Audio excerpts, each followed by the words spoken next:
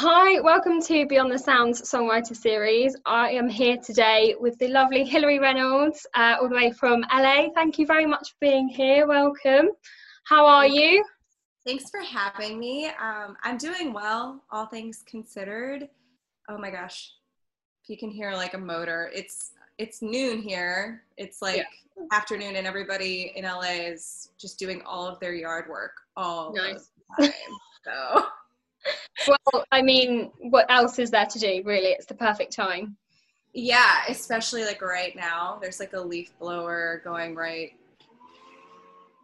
It's all right. We'll Yeah, work we might. with it. So we have so much to talk about.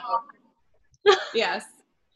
That's okay, no worries. We've got to work with these things. So much to talk about. You've been doing music for a long time, and there is just so much that you've done and that you're doing, which is great. So I want to start like right at the beginning, like growing up. Am I right Okay. in saying you come from a pretty musical family? Uh, what was it like growing up in your household? I mean, it was probably very chaotic. I was kind of like that Disney princess generation where it was like, back to back blockbuster releases of like Aladdin and Beauty and the Beast and Pocahontas and just like all these, and Little Mermaid, of course. But I have vivid memories of just running in circles around my parents' house with a blue book like Belle and just like literally constantly singing. Yeah, and then my parents were kind enough to sort of recognize that I just was obsessed with music, and they got me a piano. And I still actually, I have the piano out here. It's in my music room right now. But Wow. like I started taking piano lessons and really just fell in love with classical music and did a lot of like just piano competitions, local competitions and stuff. And I think I did like a concerto competition, and it was just really like it's such a different world than the world I'm living in right now. But I grew up just with a fierce sort of dedication to learning. And I think from there I joined choirs and um, I joined orchestras. So it's just kind of a mixed bag of music, really. And then my family, of course, just being incredibly musical, only added to that. So only added to that. I actually remember I have like memories of falling asleep in my dad's like velvet lined acoustic guitar case. And I would just Amazing. like I would just sit in there and then fall asleep as the band would be playing. So I mean, it was just around me all the time. Yeah, it sounds very comforting. I'd quite like that. Yeah. Um, so Yeah. were your family, did they listen to a lot of classical music? What kind of music was kind of on in the Oh, house or? oh my gosh. In the house, it was like, I mean, it was again just a total mixed bag. A lot of Beatles, a lot of Beach Boys, a lot of um, Chicago and Led Zeppelin, Diana Ross, The Supremes, Marvin Gaye. It was just, it was like Motown. It was Simon and Garfunkel. It was like Barry White randomly. I don't know. It was such a weird mixed bag of things, but really fun and eclectic, and really like Carole King too, just like the Mhm. 60s, 70s, and then 80s. I think my mom was like really obsessed with the Pointer Sisters as well. So it was just like a really eclectic bag of stuff. And then I myself in the 90s became then like obscurely obsessed with Leanne Rhymes and country music. So it was just like, I don't know, it was just all over the place. And then my grandfather on my dad's side, he actually sang a lot of like Frank Sinatra and did a lot of Frank Sinatra impersonations also. At like just, and he actually had like an agent into gigs like all over the Oh Midwest. wow. I know, it was It's crazy. That was like his retirement. It was Fair amazing. And so I felt like he'd tuck us into bed, me and my cousins, like tuck us into bed, singing The Way You Look Tonight. And it was just like every gathering really was an opportunity for a concert. So yeah. And then I kind of found songwriting. I found songwriting because I have an aunt, a very, very, one of my closest friends, actually. She's a songwriter as well. And I just really, really like admired her and looked up to her for so much. And I think it was when my parents were getting divorced, she was just like, you could write songs. And I remember her giving me a journal for my birthday or something. And it just kind of like cracked a seed and started doing it. So amazing. Do you remember the first song you ever wrote? I do. How bad was it? It was called The Man on the Moon. I remember it was like, the man on the moon smiling at me, clearest smile I ever did see, and his eyes were clear as the stars. The man on the moon, something but he's really miles beyond the sea.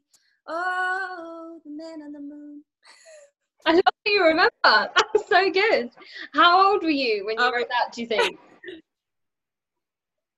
I remember I was on the playground in elementary school, but I can't, I knew how to write. So it had to have been maybe I don't know, post second grade at least, maybe third or fourth. I don't know. So. Yeah. I mean, that's not bad going though for being that young. Even to be able to rhyme at that age is impressive. I think yeah, I think it was really, I was such a strange kid though. I mean, I remember I would sit by myself on the side of the school on the pavement with my notebook, and just nobody would be around me. So I wasn't necessarily cool by any means. Well, it's paid off now though, so there we go. Is there a time, obviously you look back and you think, oh, it was weird, but is there a time that you kind of realized how much you loved it, and that you wanted to that was what you wanted to do when you grew up, or did you have kind of completely different plans? I don't know. I mean, I think I always knew I wanted to exist in the world of music to some degree. Mm-hmm. I had auditions for conservatories and more of the classical music route of things as a path for college and university. But I feel like really what opened my eyes to the path of songwriting being a potential was going to a John Mayer concert when I was I think a freshman in high school. And he mentioned that he had written the song Victoria at Berklee. And it was the first time I had ever heard of that. And I was, just this little girl from Wisconsin, middle of nowhere. And so to hear that there was a school that existed with a degree in songwriting was very illuminating. And I just started to kind of dig into it and see if it was something that I could really get into. Because up until that point, even up until senior year of high school, I was in private lessons for piano and viola and voice at this conservatory anyway. Mm-hmm. So it was kind of I could continue down a path I already was familiar with, or I could dive into something completely different and kind of risk, play a little more of a risk game. I'm glad I did it. I really enjoy it. I decided to just audition for Berklee, and I got a scholarship, and I decided to just try it. So, yeah. And it obviously, yeah, and it obviously worked out, because that is, am I right in saying that's kind of where you formed your band and you made the connections that you kind of have in your career today? Am I right in saying that all these kind of people that are a part of your life now, and such a huge part of your life, I would assume, came from there. Is that? Yeah, definitely. And it was, I think what was so unique about that experience was that every person who was there was like I would say a bigger fish from a smaller pond. Yeah. And so to just have all those people just like in one space and growing together and being humbled together and, finding a way to like navigate this crazy industry. Yeah, it bonds you in a way that's really unique, I think, has the potential to. So, or not, some people, it wasn't for them and they left. So, yeah. So, the Hilary Reynolds Band was formed, which you had kind of, it's no longer the Hilary Reynolds Band, now called Peridot, which we'll talk about the changes and everything. But how did that come about? Who kind of planted the seed for that to kind of, for you guys to come together and say, right, let's actually do this, let's write the music, let's go out and play it and record it? I think it emerged just through actually just like throwing ideas at a wall and writing songs with my bandmate, who's still my bandmate, Trevor Jarvis. And we just wrote a couple songs and entered them in a few competitions, and then they were selected as finalists or winners, and we decided, okay, maybe this is something.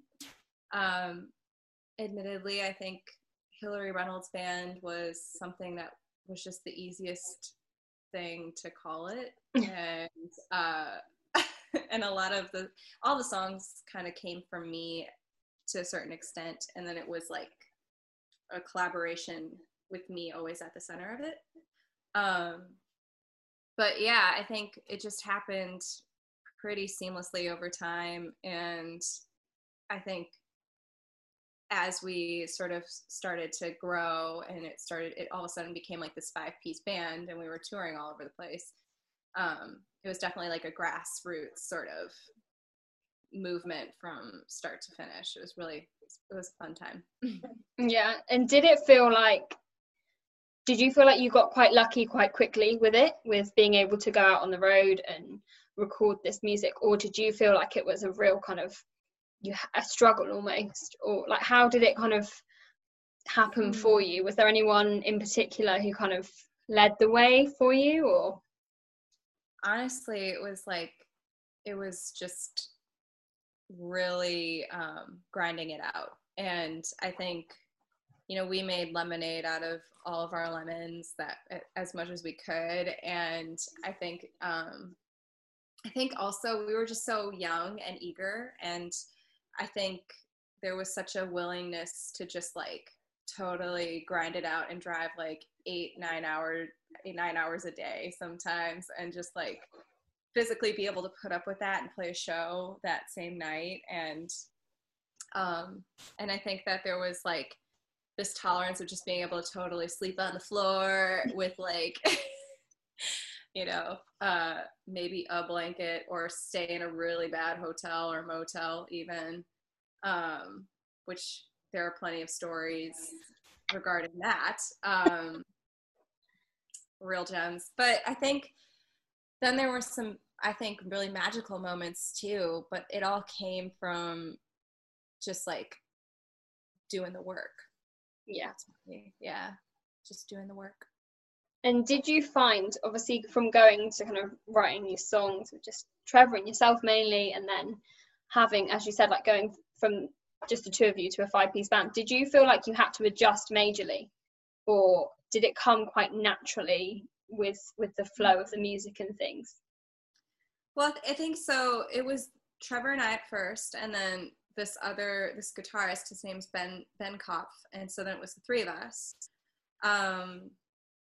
And in that, I think we just sort of really became this writing trio, and then we added a percussionist, and the bass player was the last component. And we kind of like worked our way up to having a 5-piece road band. and it was like, at first it was driving this Jetta across the country, it was just like a really old car and not safe probably. But we kind of graduated over time. I had this Chevy Traverse and we had a trailer, and it ended up being something that was like, okay, cool, you can see the progress being made, and all of us sort of like having our roles in managing all of the tasks and stuff, and everybody just really put in the work, and it was such a cool, I've never been more proud of a time in my life than just like total DIY, like make it happen, make the magic happen, because nobody's gonna do it for you, you know. Yeah, definitely. And so you released quite a few albums and you had pretty good success with the band. What kind of changed in the fact that kind of made you go from the Hillary Reynolds band into Peridot, which you are now? Was there a major moment, or did it kind of progress naturally? Was it just something that needed to be done? It was something that I could see coming. I think I grew like more I don't know, contemplative about just the origins of the songs and how it wasn't just me singing them, and it was really more of a duet, a face of a duet, and that I didn't feel like it was accurately depicting the sound anymore, and because the sound was evolving and changing, and I think that that's totally natural. And I think people, you know, were weaving in and out of the group, and the core as it was and is still is just me and Trevor. And I just wanted to do something that really, it wasn't a decision that I took lightly, but it was something that I knew needed to happen. And I really wanted the sound to reflect the name and the name to reflect the sound. And Peridot sort of really encompasses like where I think the sound is now. And yeah, that's pretty much it. Yeah. If you because in listening to the music, you hear so many kind of genres and influences and stylizings of the music, which is so great. But if you had to, I'm probably going to challenge you here, if you had to describe it, how would you describe it? Because it's so unique, and I'm listening to it, every song is different, and you could listen to one song and say this is a folk song, the other could be a pop song or country, and it really does go from everything, which I think is so great. If you had to kind of hit the nail on the head and say this is the kind of music we record, what would you say? Okay, well, first I would say that if you just like extracted the sounds as a whole, I think you can just tell that it's a songwriter writing all the songs. So I think that there is just like at the heart of it, the arrangements are what they are, but the core pieces of the songs are just like definitely driven by singer-songwriter.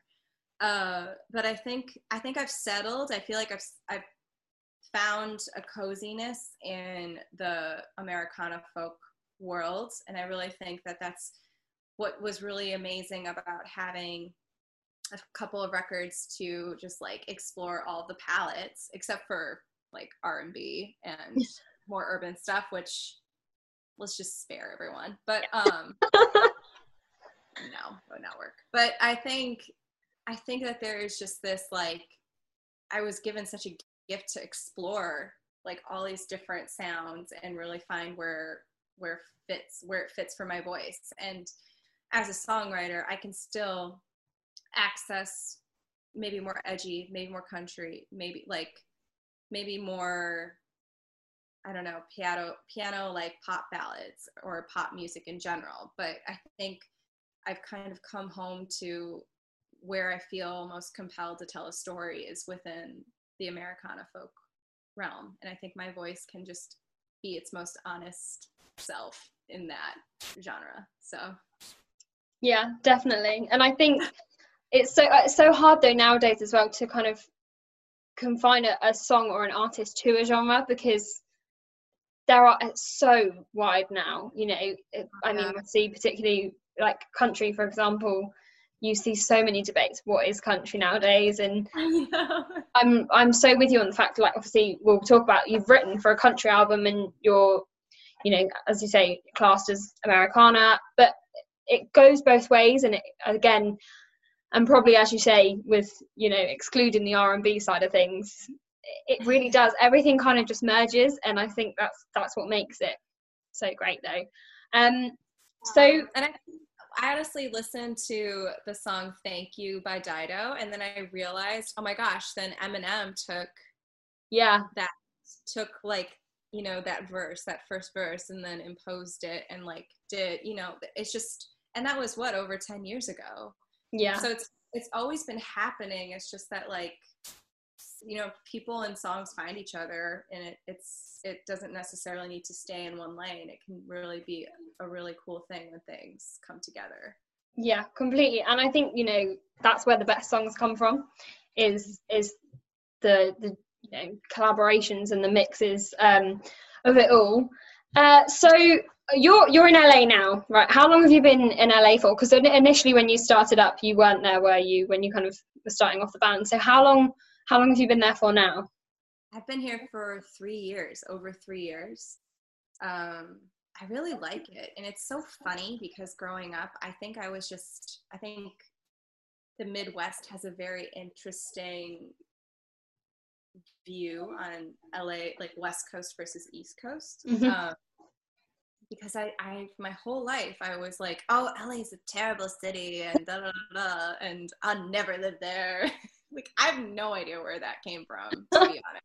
And then I came out here. We did a tour actually a few years ago, and it was the first time I really explored the city somewhat, and played shows and stuff. And I just remember being like, what? I love it here. Like, this is great.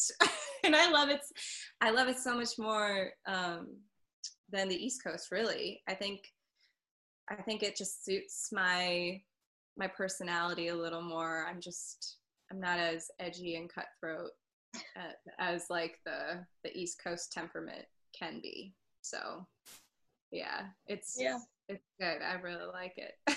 Yeah. And was it a band decision to kind of put roots down there, or a personal one? Who kind of led you to do it? I think it was actually a collective. It was like a collective decision. We all kind of arrived to our own individual decisions, but as a collective felt like it was the right move. It was something we were debating. I was debating for a long time, and knew that it was time to move. I knew that I was ready to leave Boston. And yeah, I think it just it happened seemingly, now looking back on it, pretty fast. As soon as we came out here and did a tour, it was kind of set. Like, it was like us testing the waters, and then all of a sudden it was like we couldn't stop thinking about it. And then my guitar player Martin, actually I think it was Trevor moved out first, and then a few months later was Martin, and then a few months later it was me. And so it was like this really cool integrated move where everybody arrived at different points, and you know, but we all sort of found each other again, which is good.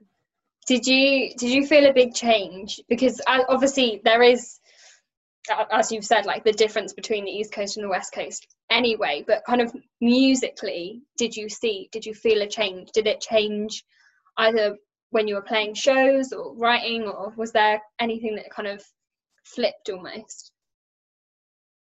I think really what flipped, I mean, it's a huge culture shift in general, as you said, but between Boston and LA, my husband and I, we moved back to Wisconsin for a few months, and I organized this symphony. We had like a few of our songs arranged for a symphony. Yeah. And I was kind of like in Wisconsin making sure all that was buttoned up properly, because it's just a huge undertaking. And so we were kind of living in a cabin and working on charts and making sure it all came together. And then the guys flew in from California to my hometown, and we did the whole symphony concert. And then I moved out to LA, and I think it was even more of a shift because I had spent like, I want to say 5 months back in Wisconsin, and it's just real slow there. In a really good way, in a very like homey, woodsy way. But when we moved out to LA, first of all, it was like raining so much, and we were completely shocked by that. And it took a while to just sort of make it feel like home, because we literally moved, like I had my cat, and we had like 2 suitcases, and then all of our stuff was in a pod that was being shipped across the country. And we flew to LA and landed in the rain. And it was like, and Trevor picked us up at the airport, and we literally had to drive to like a Target to get like toilet paper and drop off the cat and get a litter box. Like, it was like we literally moved with nothing. And so it took a while to just even adjust to that. But then I started to find my footing and teach. I taught a lot of voice lessons and piano lessons, and then, really just started to like understand how, songwriter community is formed here. And just, I felt like I could reconnect with a lot of old Berklee friends who live out in the city. And yeah, it was just like, I don't know, it was kind of a huge leap of faith, to be honest, at first, but it ended up working out. Yeah, and obviously LA has a huge music scene, and obviously what we were just talking about with different genres. Literally, if you're going to find a million different genres, LA is where you go. Is there like a venue or a show that you played that really sticks out to you? Because obviously there's so many great venues and historical places that you can play in LA. Is there anywhere you've played and been like, yeah, this is kind of just confirmed it all for you that was where you were meant to be? I think it was definitely, I mean, it's a venue in Hollywood. It's called Hotel Cafe, and it's just like kind of this, I would say, flagship singer-songwriter venue, but also a very like, the songwriting community really hangs out there. And it's really, really cool. And I feel very, very fortunate to have like kind of been tapped into that right from the get-go. And so many of my very, very dear friends are of that community. And I remember just like playing, I think when you just play to a full room anywhere, there's something really special about it. But there was something really significant about like, I don't know, feeling like, okay, yeah, we made the right decision. This is a good place. This is a good place to be. Yeah, definitely. One thing I always wonder, because obviously I talk to a lot of kind of Nashville songwriters and that, and they always say that as much as there's competition there, it kind of all more so feels like a community. Would you say it's the same in LA, or would you say that there is competition, there is kind of that everyone obviously has the same drive and the same goal a lot of the time? Or do you feel like it is really just a community of people, helping each other and supporting each other? I think competition is so healthy, but I think really people also know where they're playing, and they know how to stay in their lane, and they also know I don't know, they know how to just also be friends, and it's like all about the hang. And it's a lot of us like songwriters, we work with our friends, and so because that's usually how my best work comes out, is just from feeling like I can truly be myself. And I think with this quarantine craziness, I think it's been kind of game changing in how people are just like very stripped back and really having to get creative with their setup, their home rigs. And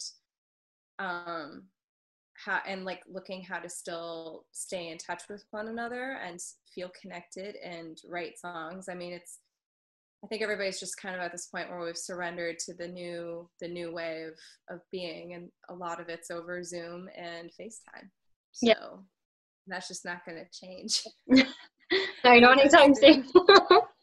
I love it though. Like, as I was saying to you kind of before, I think it's such a great time, and obviously we would like to go back to normality, but finding these ways around things and discovering new things. And for me, I found I've just constantly had music on, which I do anyway, but instead of listening to the same artist that I've listened to for years, I'm finding new people and new songs. And I think times like this, it's such a great time to do that.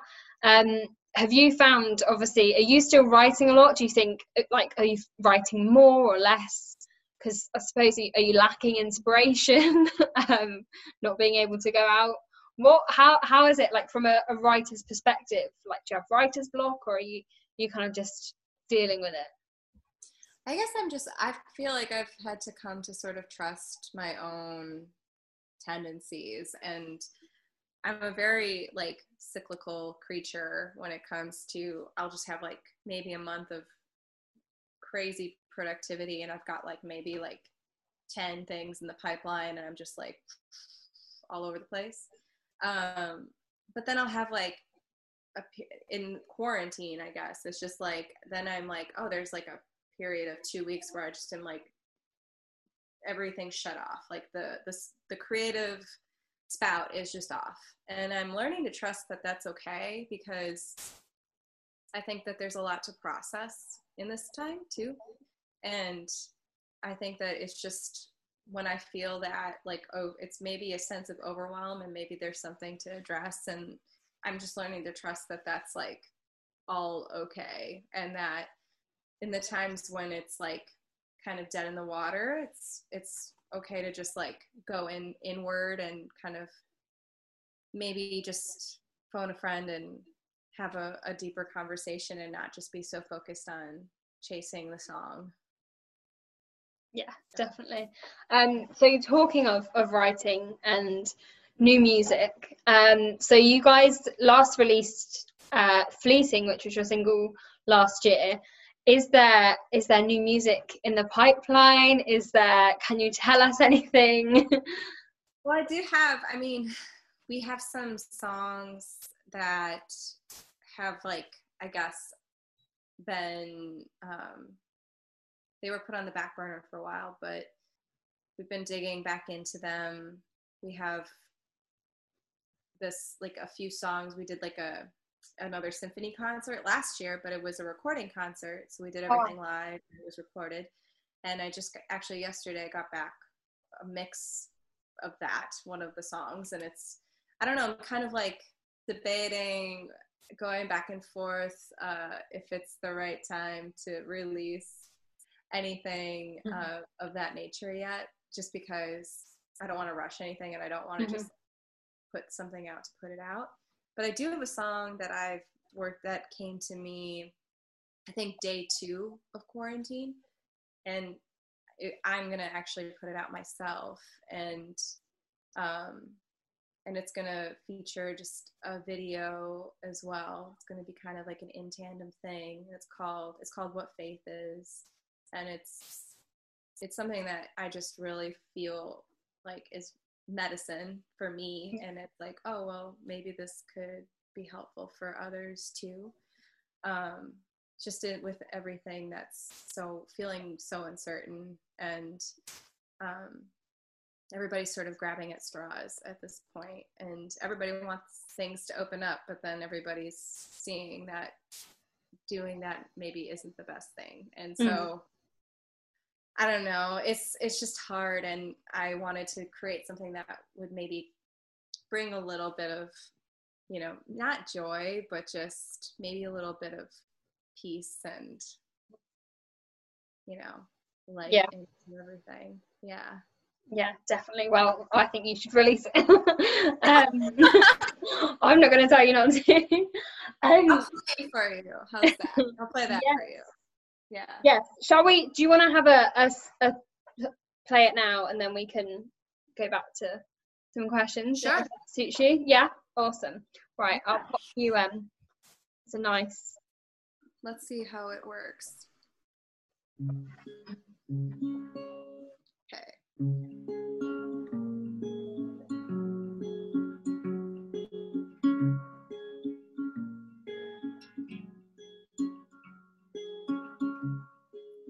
I don't have the answers, and I won't pretend to know.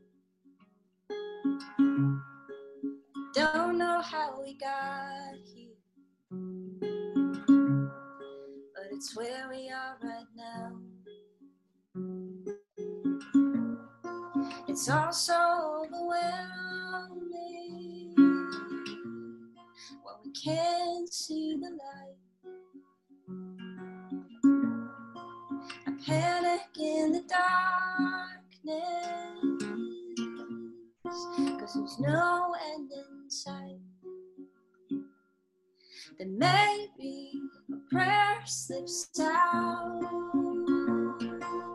Maybe your name falls out of my mouth, and there's no other way to face it. Oh, I guess this is what faith is.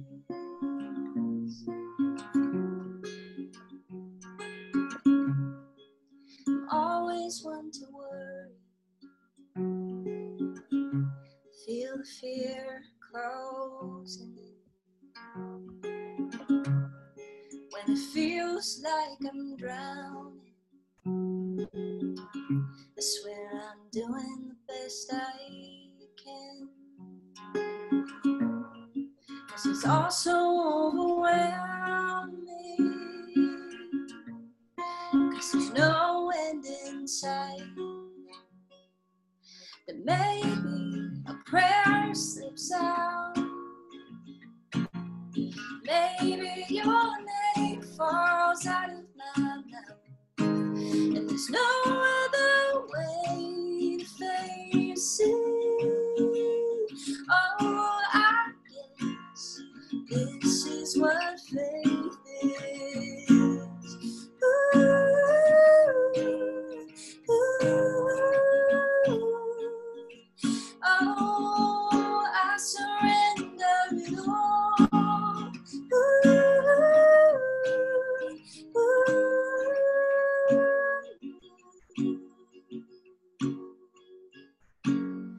Maybe a prayer slips out. Maybe your name falls out of my mouth, and there's no other way to face it. I believe we'll find a way through this, even when there's nothing to prove it. Oh, I guess this is what faith is. That was great. Thank you so much. That was lovely, and it's very relatable. I see where you're coming from. Hopefully, that definitely, I think a lot of people will find some peace, as you said, from that. So thank you so much. Do we know when it will be available, or is it all? It's the video is being worked on right now, and it's basically a frontline workers video, and Cool. it's a lot of footage from all over the country, really, that's been collected on behalf of friends and family and other people who just want to share their story, and mask makers, like people who are at home making masks, and it's kind of a beautiful thing, and it's people lighting candles for grocery store workers, and I mean, everybody's got their own little way of adding a little bit of hope, and Yeah. I'll let you know when it's ready. It's not ready yet, though. No, I think it's a great idea, and as I said, I think it's what we all need. And to have a video that's kind of as poignant as that is a great idea. So I'm sure a lot of people will be with me by saying thank you for singing it and releasing it. We're coming to the end of the interview, but I cannot let you go without talking about something that pretty cool happened earlier in the year. Yeah. But from my understanding, actually happened a few years ago. So Yes. Little Big Town's 9th studio album came out in January. The opening track you got to co-write, which is called Next to You. It is, if you haven't heard it, it's one of the best tracks on the album. I know from every kind of review, fan rating, so many people have said that. It's the opening song of their tour that was, and hopefully to come. Tell me the story. I want to. Well, I could talk about the song all day, but we don't have all day. So it's my understanding that it kind of was written a few years ago. Is that right? Yeah, it was. It was just written with Mike Algedeff, or Michael Jade. He goes by, I guess. Sorry, Mike. Mike Jade, and then Trevor Jarvis again. We all went to Berkeley together, and I think when Trevor and I moved out here, we were just trying to find our footing, and like I said, we were reconnecting with old friends and people who've made LA their home. And I think we just like met at a diner and had breakfast, and he just invited us to come over, and we wrote a song that was that song. And I think the whole story of that song is magical, because we really just wrote it, out of the joy of each other's company. And I think that's really rare, to be able to write something like that with some of your best friends and have it do what it's doing. Mm-hmm. So, yeah. And how did it find its way to Little Big Town? It was kind of again, I guess, just like a very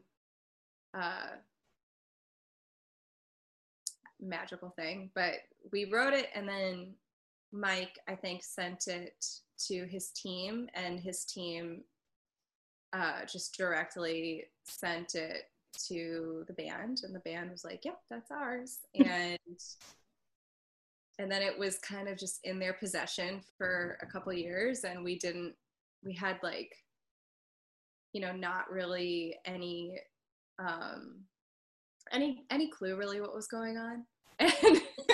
And so we just kind of kept in the dark, and then all of a sudden a couple years later, we're just like, it was like, oh, here it is, and here's a whole record that kind of also came along with that. So it's crazy. It's kind of yeah crazy. And it's strange. I mean, when I first heard the song, you would think not only does it sound so perfect for them and their voices but also the entire record, it fitted so perfectly. It was as if it was written for them. So I just found the whole, like, the fact that it was just kind of, casually wrote it, and then it kind of, I don't know, obviously from their perspective, how it formed the record, but it almost did seem like it kind of was like the base of it. Does that, hearing it and hearing like the rest of the record, how is it for you, like as a songwriter, to see how it's kind of gone from like paper to some of the biggest stages in the world with them? Oh my gosh. Yeah, I don't know. I think I'm gonna be thinking about that for a while. I mean, it's kind of amazing, right? And we were really, really fortunate back in, I forget when the Grammys were. I think they were in February. Yeah, beginning of Feb. Yeah. Feb. What is time these days? Yeah. But, in the beginning of February, they were here for the Grammys, but they also did like this Live Nation, or no, iHeartRadio. Mm-hmm. Was an iHeartRadio event, and we got to go to the event because it was we hadn't met them, and on the record, I think we might be like we were like the only writers that they hadn't known or met. So it was kind of like this crazy buildup of like, oh my gosh.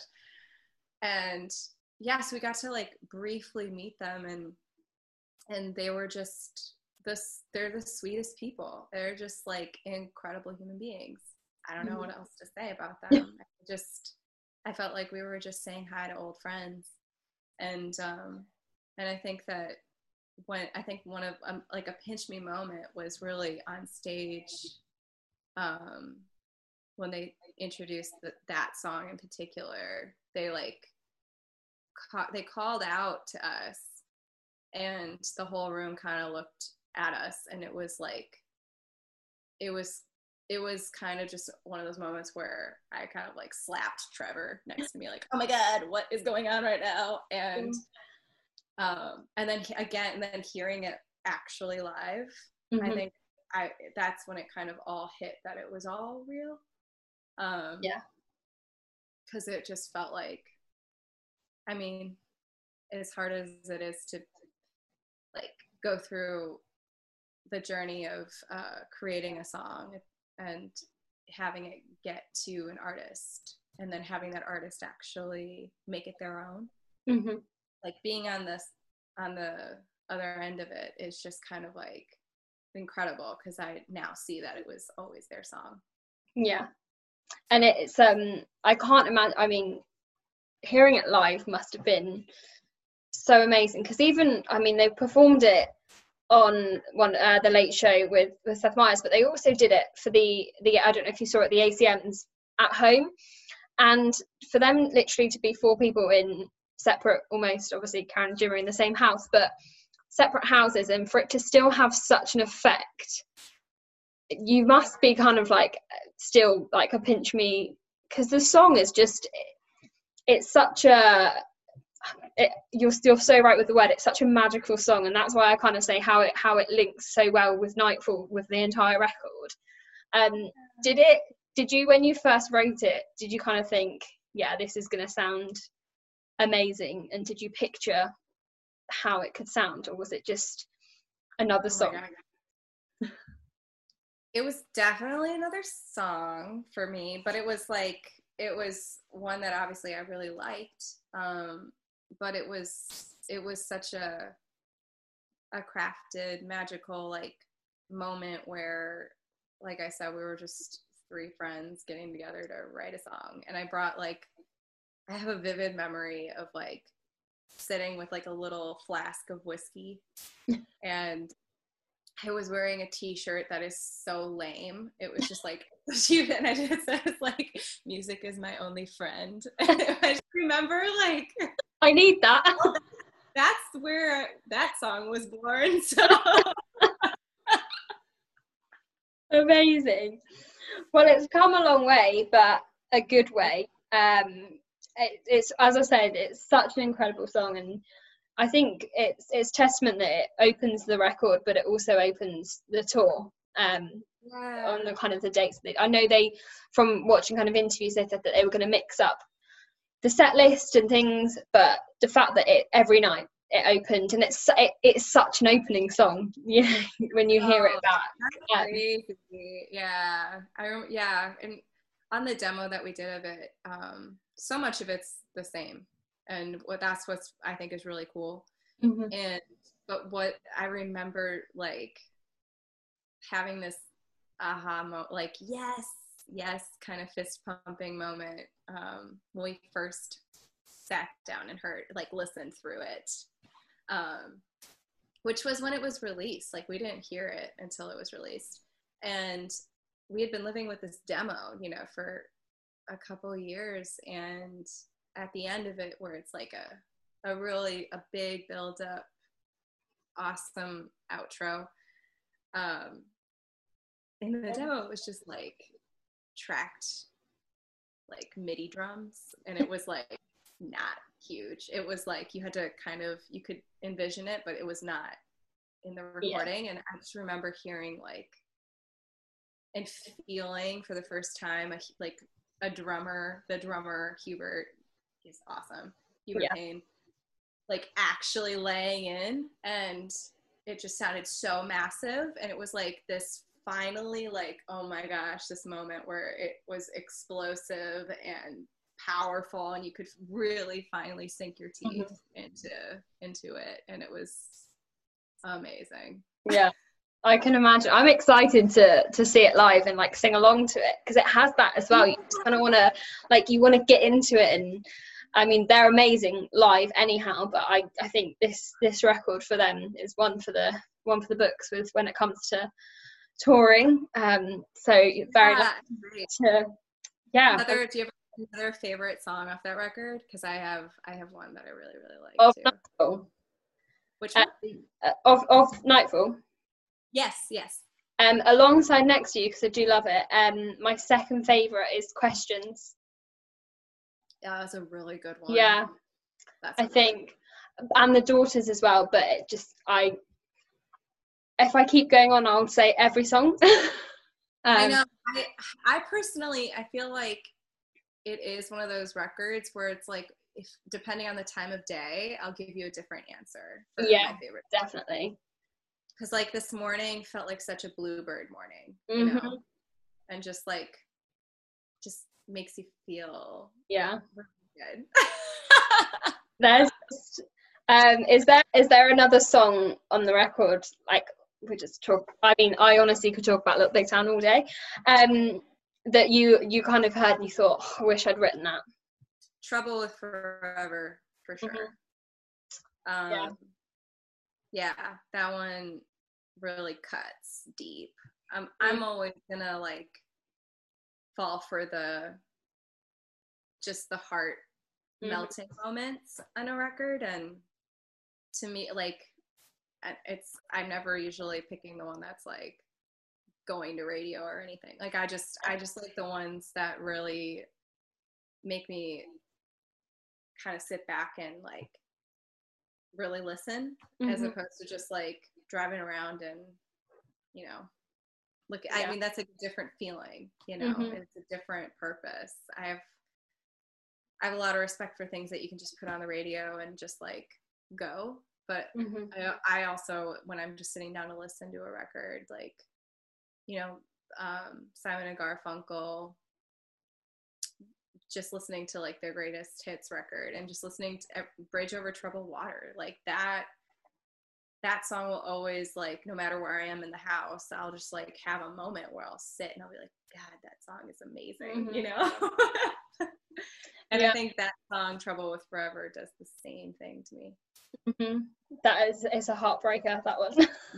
I find with that song, I think of someone different every time I hear it, which I don't know if, so like I'll think of, you know, someone that's passed away, or someone that's gotten divorced, or like two people that were like, it just, and that's what I it's a song. So, yeah, and there's a lot of power behind it. Definitely.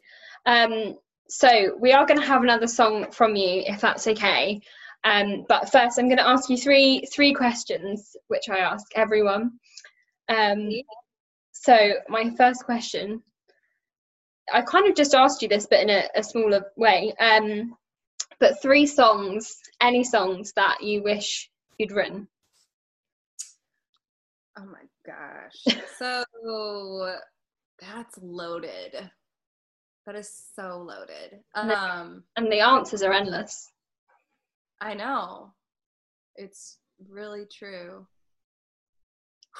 I think Heart of Gold by Neil Young.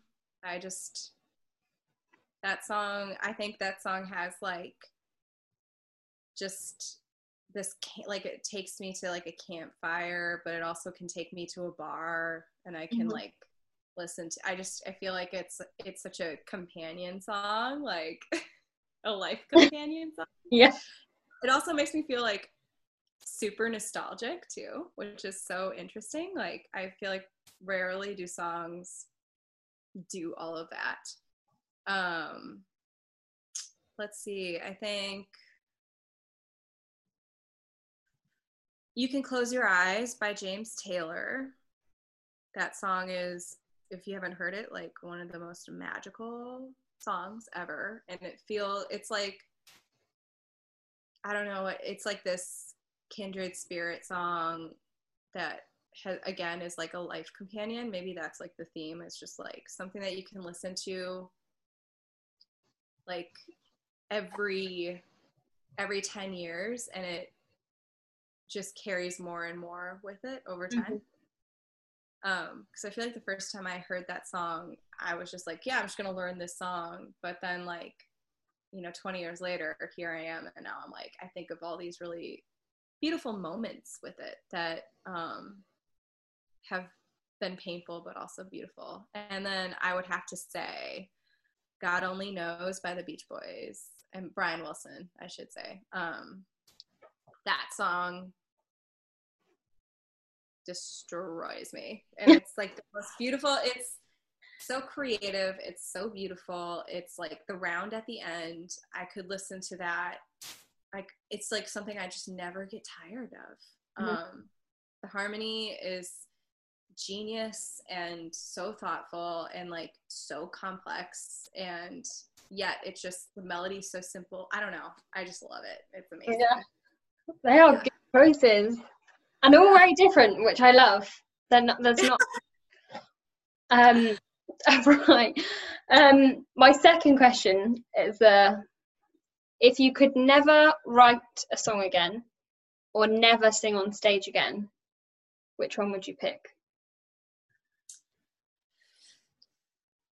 I think sing on stage, because I think I just am like, I'm the most lit up when and it sounds so dumb, but if like I go back to like being that little girl on the playground with her notebook, it's like this really, really profound joy that I only get from cracking a song. And I feel like that is the most like magical thing that I experience, and it just feels like so personal and so deeply mine, and also like, I don't know, and it's so weird because it's mostly always just like me or maybe two other people in a room, and it's like the happiest thing. It's like euphoric to feel that. And I'm sure most people can also have that experience on stage, but for me, it's rare. Yeah. Well, everyone I've spoken to so far has said like they'd have to still write, not sing on stage. So I'm with you there. And then talking of songwriters, 3 people who you haven't written with but you'd love to. Ooh, I definitely think Lori McKenna, for sure. Yeah. Laura Veltz, I believe her name is. Yeah. I haven't pronounced it. I've always just seen it and treasured all of her writing as well. And I think Steph Jones would be another. She's like, I would say we're like of the same generation, so it'd be really cool to write with somebody who's in that space. And Julia Michaels. Yes. She's the queen of songwriting at the moment, like the last few years. It's funny you say Lori McKenna though, because funnily enough, talking of Trouble with Forever, in the clip that Little Big Town uploaded a couple of weeks ago of their like fireside chat, they talk about Trouble with Forever, and they say Lori McKenna heard it and was like, damn, why didn't I think of that? So it's interesting that like that's your favorite song as well. We can make it happen. Little Big Town know her. There you go. There's your in. She's awesome. She's so awesome. Yeah. Another person who I could talk about all day. I know. Is, all of them are amazing though. So we have to unfortunately come to the end of our chat, which is such a shame because I really seriously could stay here and speak for ages. But I just want to say, I know you're gonna sing us out, but thank you so much for being a part of it, and it's been great, and hope you guys stay safe and take care, and hopefully we'll be back to normal soon. Yeah, I mean, we just have to keep on keeping on, and I'm really grateful for you to just, find me and for us to have this chat.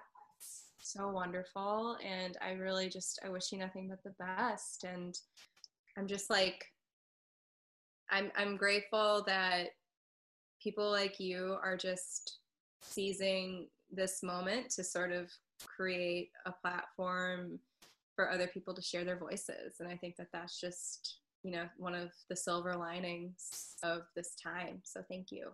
Oh, thank you very much. It's very kind of you. Right, I will pop you on full screen to sing us out, if that's okay with you. Okay.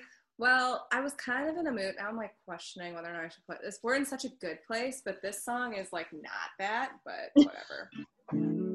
I wrote this song like a couple weeks ago with this writer in LA over Zoom. So this is like another quarantine ditty. And it's called This Is Good. So, and I'm pulling up the lyrics because I don't know it very well yet. Okay. If lying to others is a sin, is lying to yourself another means to an end? 'Cause I keep trying to hold on to this, turning my cheek every time you hurt me. I throw out all the red flags, but they'll find ways to come back. I'm not ready to give you up, 'cause once I say there's no going back, can't hold on to the love that we had. I'll stay a little longer still. Let's keep on dancing, keep playing pretend, 'cause I'm not ready to let go yet, even though I should keep saying this is good. Keep saying this is good.